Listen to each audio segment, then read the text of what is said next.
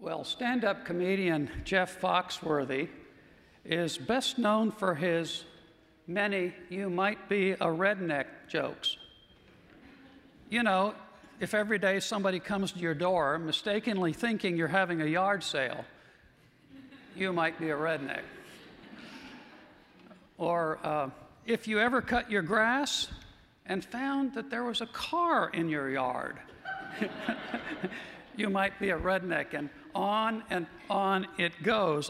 Well, I don't consider myself a redneck, but I am a Will moron. And strange as it may seem, I love this little can anything good come out of Nazareth two-stoplight town that touches the world.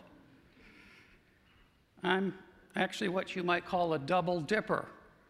I've graduated from both of these institutions, and I've lived here now almost 50 years of my life. And so I got to thinking, you might be a Will moron if partying on Friday night means dinner at Subway or Great Wall topped off by shopping at Dollar General and Fitch's IGA.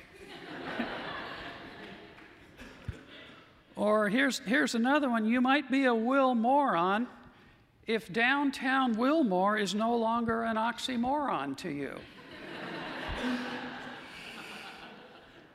I suspect we could come up with a bunch of hilarious "you might be an Asbury Theological Seminary student if" lines, but I dare not go there this morning. Just send your suggestions to Heidi Wilcox. But anyway, in the light of this year's seminary theme, the life of servanthood, I was drawn to this familiar passage in John chapter 13. Many people consider this to be the quintessential passage on servanthood in the New Testament. We even have a towel and basin award here at the seminary that gets its name from it. And as I was reflecting on this passage, it just seemed to naturally unfold in telling us three essential things about the life of servanthood that Jesus is calling us to. And so, if you'll forgive my old school three-point sermon fashion, I just want to unpack them for you this morning.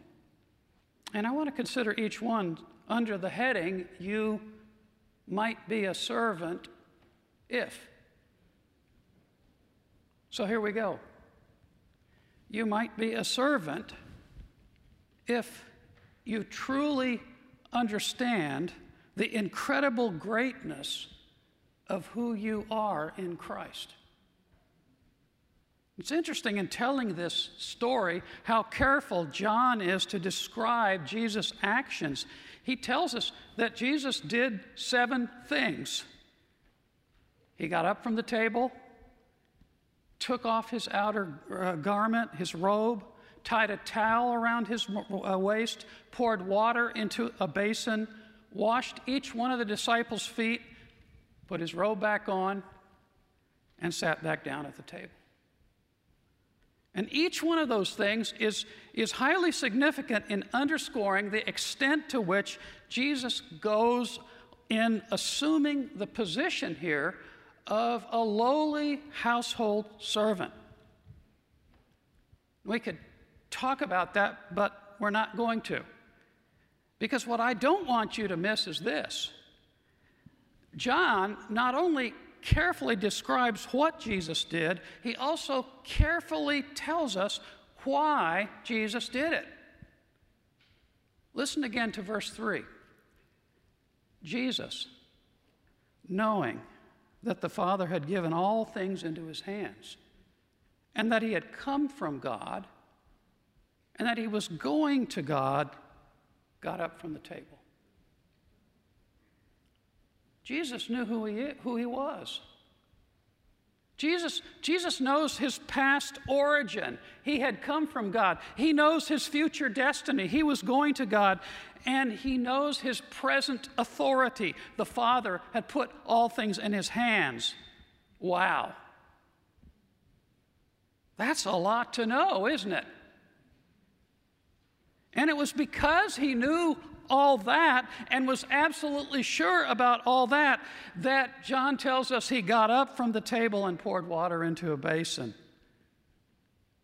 In other words, there's a causal relationship here between what he knew and what he did. What he knows about himself. He had come from God. He was going to God. The Father had put him all things in his hands.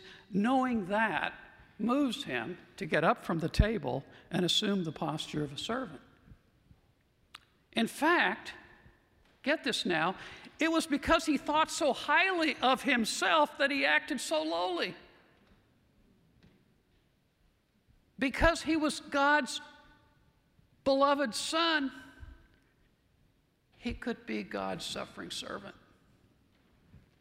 It's fascinating how recently a growing number of prominent New Testament scholars like John Barclay and Michael Gorman are suggesting that there are a couple of familiar verses in Paul's writings that have been mistranslated. 2 Corinthians 8:9. For you know the grace of our Lord Jesus Christ, that though he was rich, yet for your sakes he became poor, so that through his poverty you might become rich. That's the standard translation. But no, they're saying it shouldn't be though he was rich, yet he became poor, but rather because he was rich, he became poor. For you Greek nerds, given the context, it's a causal, not a concessive participle. Because, not through. Likewise, Philippians 2:5-6, let this mind be in you that was also in Christ Jesus, who, though he was in the form of God, did not regard equality with God as something to be grasped, but emptied himself. And that should be translated not though he was in the form of God, but because he was in the form of God, he emptied himself. Wow, did you see how huge this is? It's so counterintuitive, so radical that translators just assumed it had to be though he was rich, though he was in the form of God. Yet what a big difference this makes. Jesus, not in spite of, but because he knew his divine origin and destiny and authority, was able to assume the form of a servant. It's his divinity that gives him the power to descend. Because he is God, he can go so low. Because he's the great lion, he can be the slain lamb. And do you see the profound implications that this has for the life of servanthood? You'll never become a servant of Christ if you think too lowly of yourself. You got to be a somebody before you can be a nobody. Otherwise, you'll spend your life and whatever ministry your calling is trying to prove to others, to your congregation, to your ministry colleagues, to your ecclesiastical superiors, and most of all, trying to prove to yourself that you're somebody. And you'll be tempted to use the work of ministry and those to whom you minister to get the feelings of acceptance and accomplishment and acclaim that you so desperately need to convince yourself that you're somebody. On the day of his baptism, when he came up out of the water, Jesus heard the Father's voice. You're my beloved Son, in whom I'm well pleased. And his ministry flowed out of the fullness and the overflow of knowing that, not out of an attempt to fill up an emptiness in the soul. His ministry was not about proving he was a son, a beloved son, but just simply demonstrating that he was. The reason he could be empty the way he did was because he was so full. He could be so meek and lowly because he was so high and mighty. So I wonder this morning, what needs to happen in your life to get you to the place that you know in your core, in the foundation of your being, what a dearly beloved daughter or son you are, and how well-pleasing in his sight you are, that you've come from God, and that you're going to God, and that, as Paul says, in Christ, all things are yours. I wonder this morning if you need to repent and renounce all your efforts to fill up your own emptiness, your ways of proving to yourself that you're somebody. Do you need to smash the building blocks in your Tower of Babel-like attempts to make a name for yourself?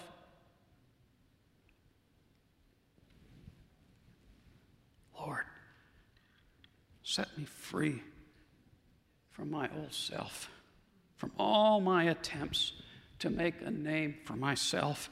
Give me a new self, so full of you that I can be empty for you,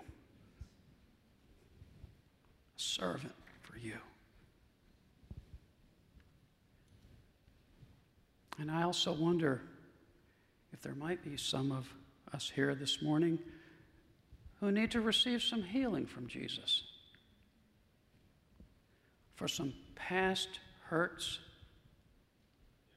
that we've experienced, some memories of things that have happened, things that have been done to us, some messages that we've received that have convinced us that we'll always be nobody, and we better just get used to it. Would you like to invite Jesus to show you what needs to happen? And would you invite him and give him permission to take you on a healing journey, to allow him to do that good work in you? Jesus knew who he was. You might be a servant if you've truly come to understand the incredible greatness of who you are as a son, as a daughter in Christ. And then second, you might be a servant if you first allowed Jesus to serve you. So in the story that was read, Peter vigorously protests when it's his turn to get his feet washed. In fact, he flat out refuses to let Jesus wash his feet. "You'll never wash my feet," he blurts out. Well, forget about gentle Jesus, meek and mild. At that point, Peter runs into a brick wall. He gets this firm, unyielding pushback from Jesus. Never say never, Peter. This is not up for discussion. It's non-negotiable. Unless I wash you, you have no share in me. And so, reluctantly, Peter goes along and lets him do it. But why was this so hard for Peter? The scripture says it's more blessed to give than to receive. But the truth is, for most of us, and especially for us Christian leaders who are always giving, serving, ministering to others, it's actually much harder for most of us to receive than it is to give, to be served rather than to serve. See, when you minister to others, you're generally in control, aren't you?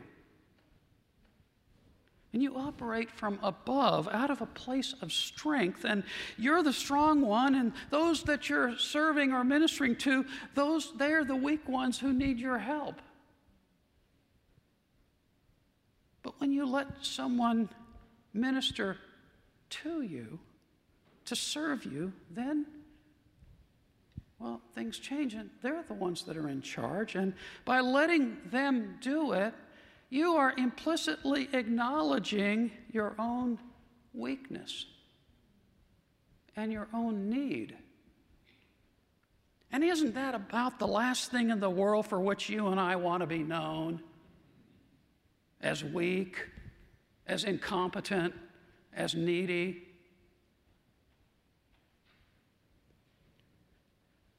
About 15 years ago, I was at a conference where I heard a prominent Christian leader say this. I've come to realize, he said, how difficult it is for me to admit that I'm in need. In fact, he said, it's actually easier for me to confess that I've sinned and tell others that I've sinned than it is for me to admit that I'm in need. You know, the Holy Spirit used his words just to nail me, because I was carrying around some deep pain and hurt from something that had happened about a year before, but I was refusing to acknowledge it or own it or deal with it or walk into it. Like that knight in the classic Monty Python movie who had his arm chopped off, you know, I kept telling myself, it's only a flesh wound.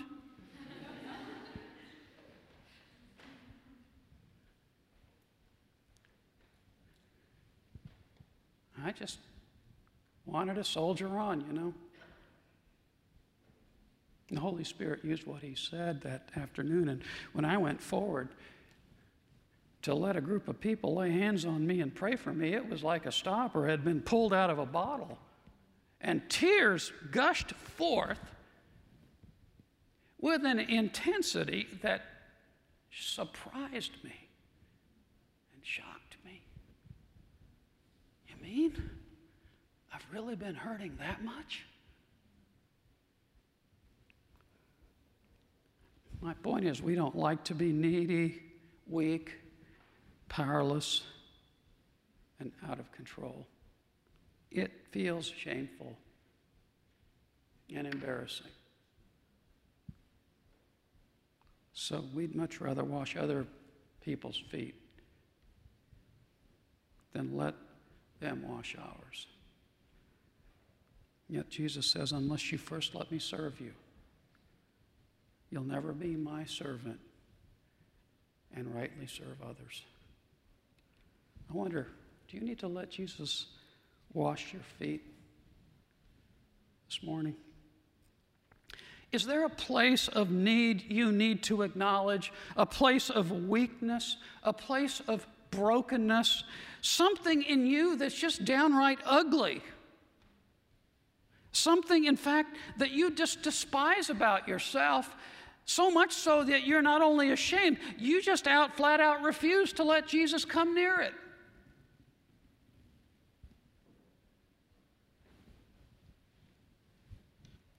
And Jesus is here this morning, and he wants to wash your feet. But Jesus, you know, won't heal things that we insist on hiding from him. And he won't wash your feet unless you let him.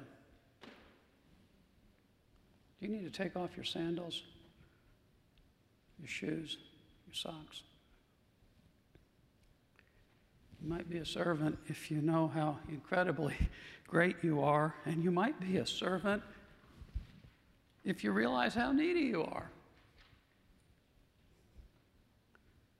And finally, you might be a servant if Jesus truly is your master and Lord. So when he finished washing their feet and put his robe back on and sat down, Jesus says to them, "You call me Master and Lord, Teacher and Lord, and you're right, for that is what I am. So, if I, your Lord and Master, have washed your feet, you also ought to wash one another's feet."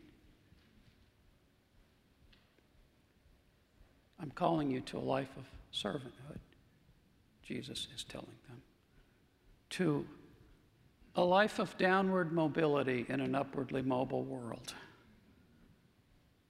But come on now, who really wants that?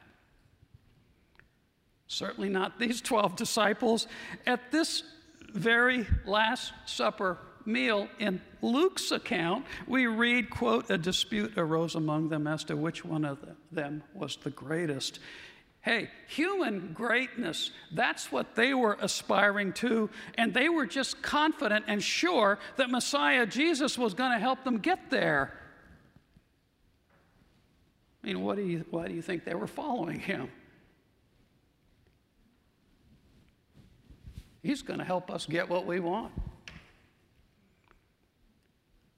The Messiah wants to help you be a better you, right? That's what was the conventional wisdom. That's what the TV preachers back then were saying, and that's what they're saying today.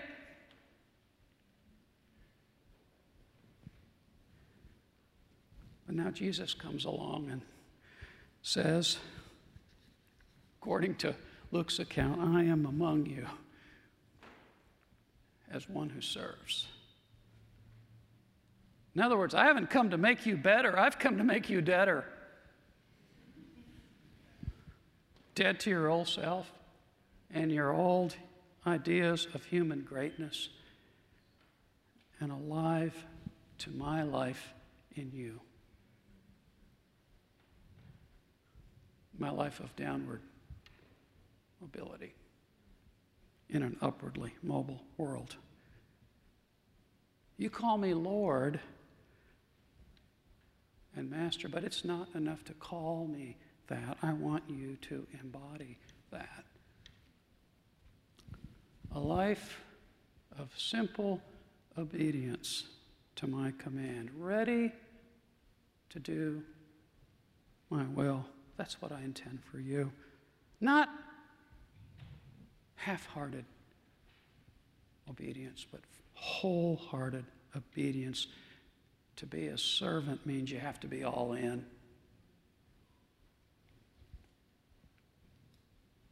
As the eyes of the Lord, of the servant, look to the hand of the master, so our eyes look to the Lord our God.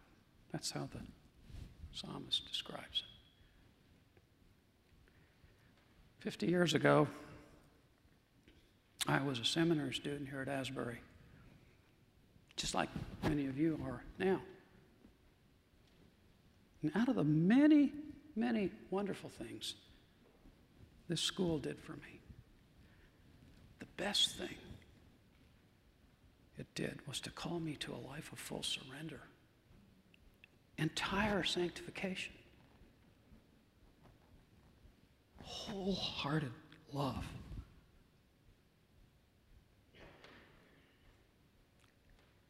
Called me to be all in. As John Wesley puts it in that covenant prayer, I'm no longer my own, but yours. Put me to what you will. Rank me with whom you will. Put me to doing. Put me to suffering. Let me be exalted for you or brought low for you. Let me have all things. Let me have nothing. I freely and heartily yield all things to thy pleasure and disposal. I wonder if you come to that place in your life yet.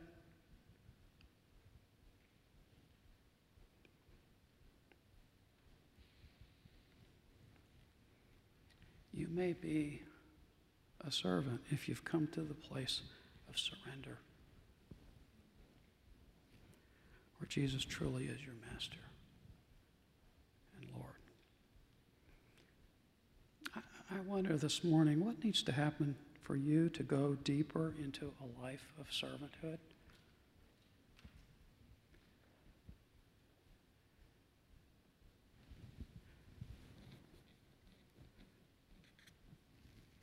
What's Jesus speaking to you about this morning? I want to invite the band to come and lead us in a worship song. And if Jesus is speaking to you and you need to do some business with him, whatever that's about, I just want you to know that this altar here